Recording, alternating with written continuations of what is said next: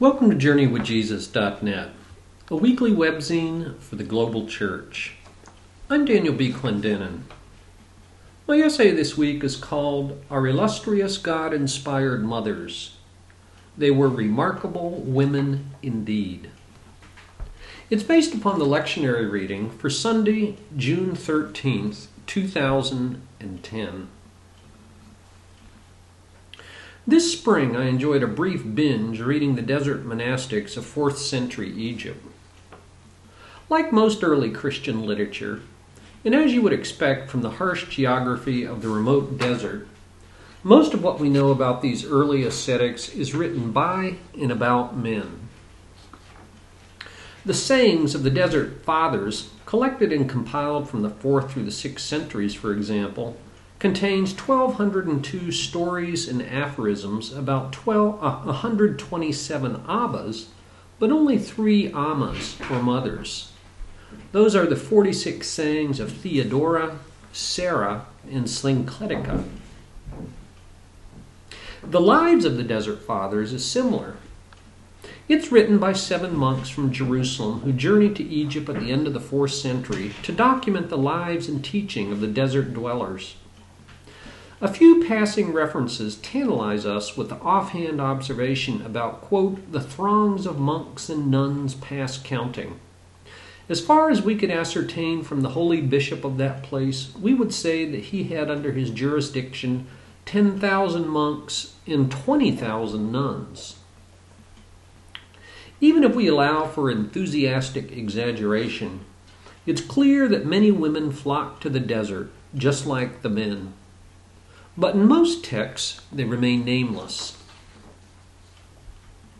The Lausiac history by Palladius in the 4th century, however, contains a shocking surprise. Similar in style and content to the previous 2 works, it contains 71 biographical chapters on ascetics in Egypt, Palestine, Syria, and even Asia Minor. But in his very first paragraph, Palladius says that he especially intends to honor the desert mothers. I quote, "It is written also to commemorate women far advanced in years, and illustrious God-inspired mothers who have performed feats of virtuous asceticism in strong and perfect intention. These holy, high-born women," writes Palladius, "live the best and loftiest lives." Palladius names dozens of women they learned about on their trip and documents the organized communities of thousands more. There's the graceful maiden, slave, and martyr Potemia. He honors a servant named Alexandria. He recalls an order of women that numbered 300 renunciants from every walk of life. Paemun, he says, was deemed worthy of the gift of prophecy.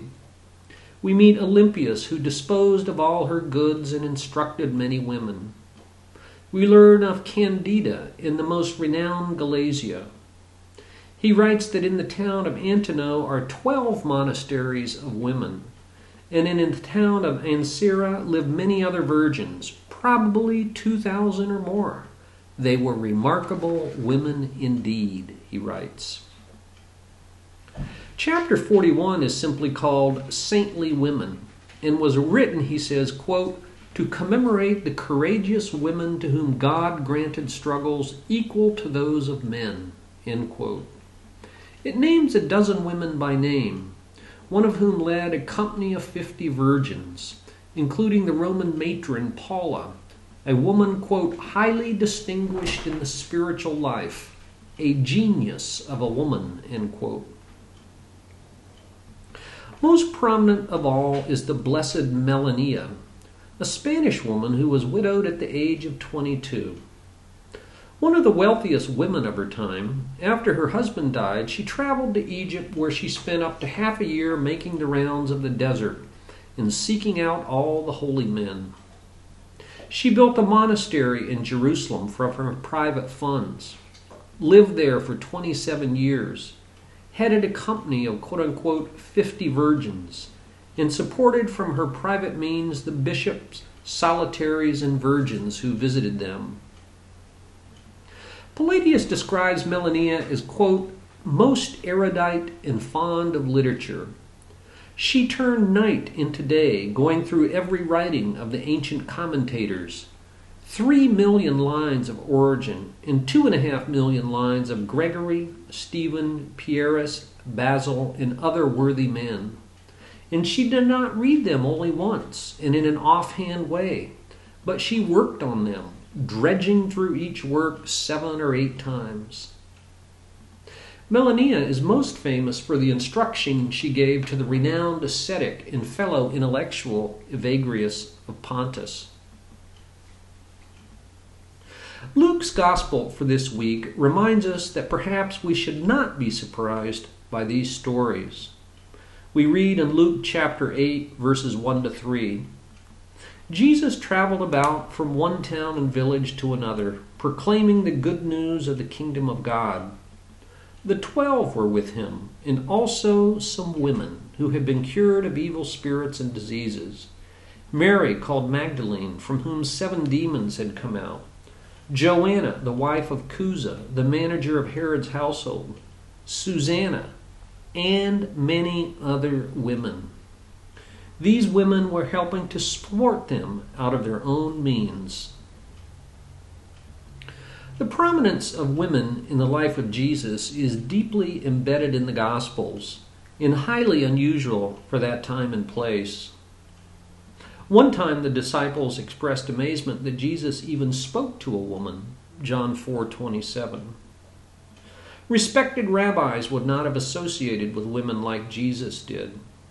And a well-known prayer found in 3 rabbinic traditions thanks God for not being born a Gentile, a woman, or an ignorant man, none of whom enjoyed the privilege of studying the Torah. 4 famous women are listed in Jesus' genealogy of 46 names in Matthew chapter 1, verses 1 to 17. Tamar was widowed twice, then became pregnant by her father-in-law Judah, who mistook her for a temple prostitute. The offspring of this incest were the twin boys Perez and Zerah. And we know that Perez is a relative of Jesus, according to Ruth chapter 4, 18 to 21.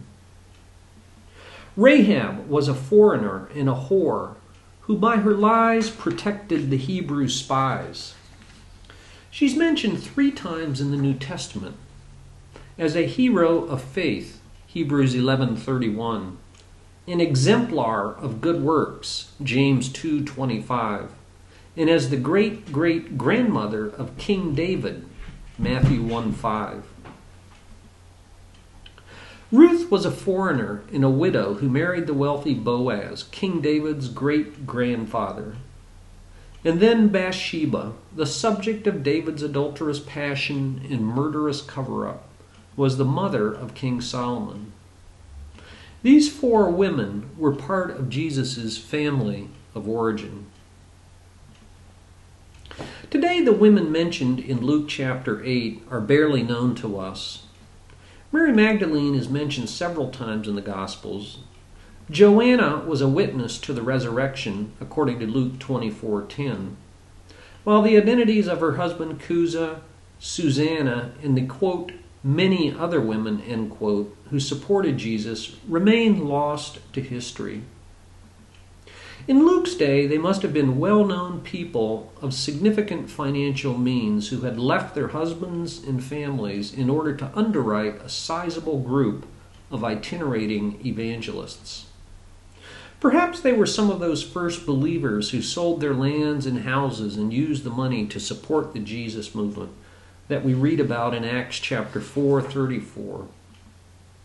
Whatever the particulars, when it came to following Jesus, these women were, as the poker expression puts it, all in. These women traveled with Jesus and his followers for 3 years, supported them, witnessed his crucifixion, and then were the first heralds of the resurrection. Mark writes that at his death, some women were watching from a distance. Among them were Mary Magdalene, Mary the mother of James the Younger and of Joseph, and Salome. In Galilee, these women had followed him and cared for his needs. Many other women who had come up with him to Jerusalem were also there. Mark 15:41. And then after the ascension, the women, quote unquote, as if their identities would have been obvious to the original readers, are mentioned as part of the core disciples in the upper room. Acts chapter 1:14. It's no exaggeration to say that women from all walks of life deeply shaped and supported Jesus and his followers. Women, observed Dorothy Sayers, were the first at the cradle and the last at the cross. In the words of Palladius's eyewitness accounts, they were our God-inspired mothers, who were remarkable women indeed. And now for further reflection.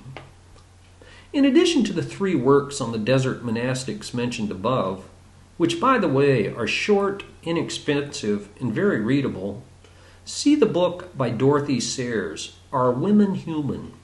Grand Rapids, Eerdmans, published in 1971 and then again in 2005. It contains 2 essays from her collection of essays called Unpopular Opinions, originally published in 1947.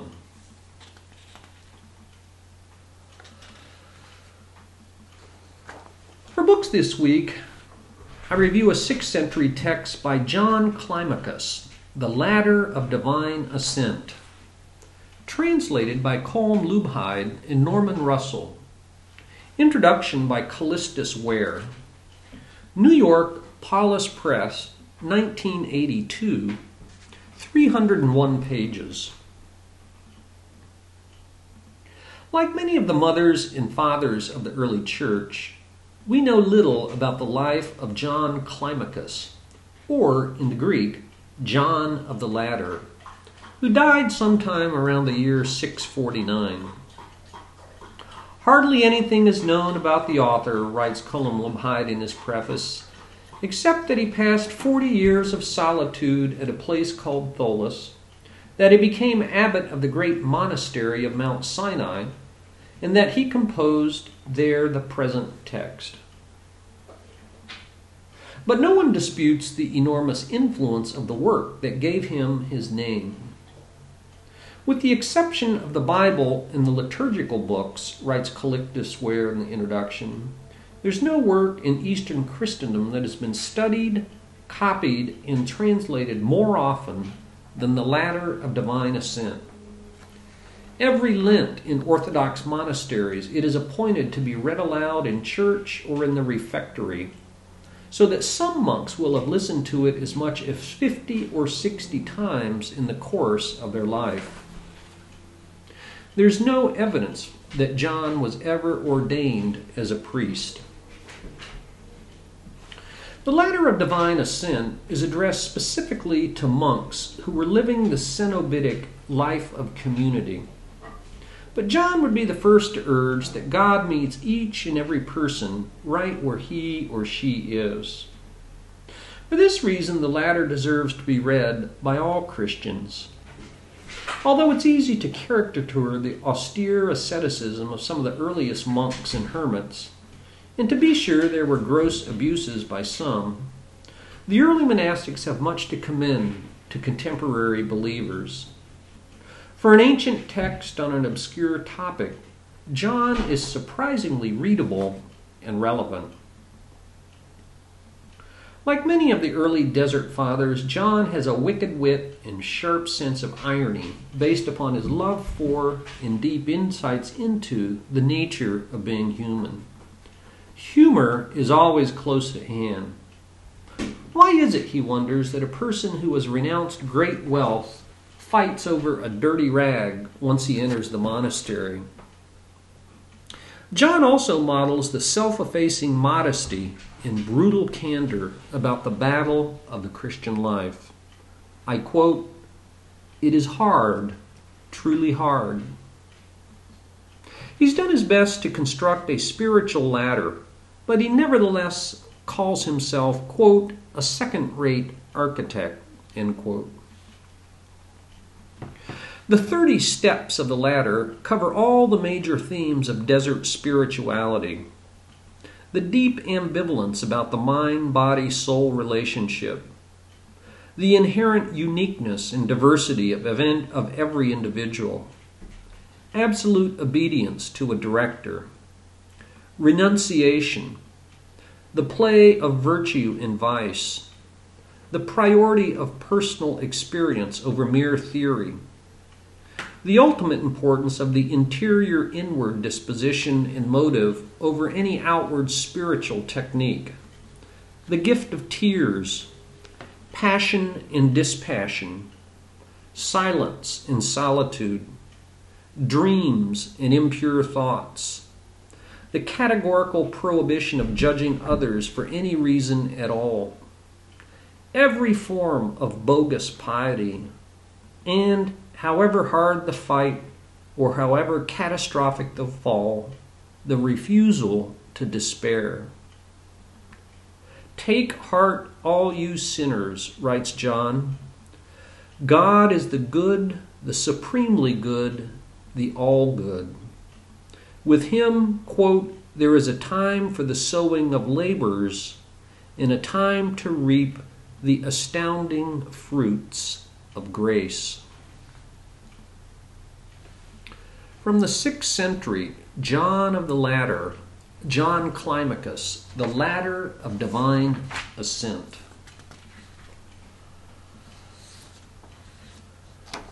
For poetry this week, I review a film from Jordan. The title of the film is called Captain Abu Raid, from the year 2007. Abu Raid isn't an airplane pilot at all, even if he wears a captain's hat. He's merely a janitor at Amman's International Airport. But the neighborhood kids thinks he's a real thing, and so the so-called captain regales them with his own unfulfilled dreams about travel to New York, Paris, and beyond.